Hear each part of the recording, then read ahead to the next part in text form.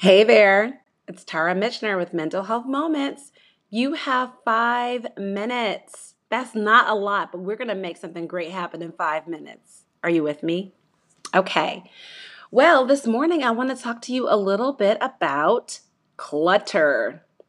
You know, the piles in your office, the stacks in your guest room. Guests can't be in there if it's too much clutter, right? Your office can't be a place of thinking and collaboration if it's filled with papers and energy that's crowding its space. But yet and still we live in these spaces and we operate in these spaces that are consuming us. How do we get out? Well, let's start with our brains first. Okay. So think about what you want to accomplish. Write that down. Grab a notebook, some index cards, some of that clutter right on the back of it. What do you need to get rid of in your space? What is crowding it? Take a look around. Do a little bit of a survey, if you will. What is in your way? I would encourage you, if your office is the place of clutter, but everything else is great, then just take a little walk around your office. Look at your desk, your closet. Are there little corners in the crevices of your workspace that are just piled up with books? Not in a great fashion. Do you need more materials like bins and baskets? Is that something that would be helpful? Okay. How about you, the homeowner or the home, resident, right? Everybody doesn't own their home, but their home is still a place where they live. So how can we make sure that that space feels like home instead of like a prison? Let's talk about it. Can you walk around your spaces and find those cluttery bits? How about your kitchen? Are your kitchen cabinets organized? Do they make sense? For instance, do you have junk drawers that are filled with things that don't even belong in the kitchen? So if you have spare toothbrushes, for example, in your junk drawers in the kitchen, probably not the best place for them, right? How about grabbing a basket and throwing them in there? What about your children's homework folder? Is that in the junk drawer in your kitchen? So you might say to yourself, that doesn't belong there either, but let me enlighten you. If your kid only does homework in the kitchen and they only compile their backpack contents in the kitchen, that is a perfect place for it.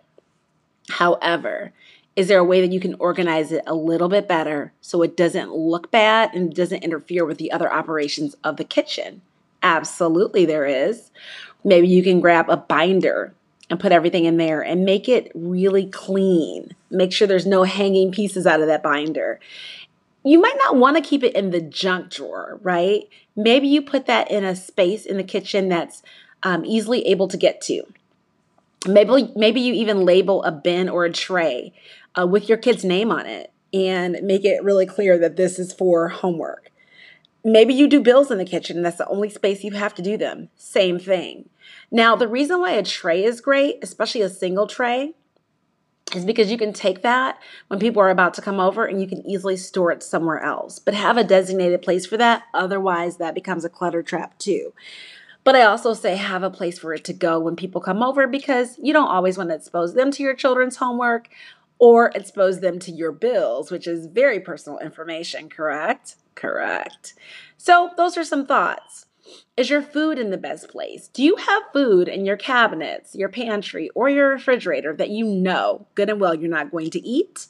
Maybe it was given to you. Maybe it's something you thought would be tasty, but you have since decided against it. Can you donate it to a food pantry? Can you share it with a friend? We're going to talk a lot about clutter as we continue to go, but as you know, these podcast episodes are only 5 minutes. That's what I promise you, or less, because I don't want to take up all of your time, just some of it, with some things that can help you. So just know that you're going to hear more about clutter as we go, because we all have to work on it, and there's so much more to it. But today, I'm just asking you to start with a pen and paper and take notes. That's it. Take notes. We'll talk more about the implementation as we go. Remember, if you want to be a supporter of my community, listening, subscribing, and sharing is awesome. Reviewing is even better. And supporting it by monetary reasons like 99 cents a month even helps more. Thank you again for listening. I hope this 5 minutes or less was useful to you. Again, this is Tara Mitchner with Mental Health Moments. Goodbye.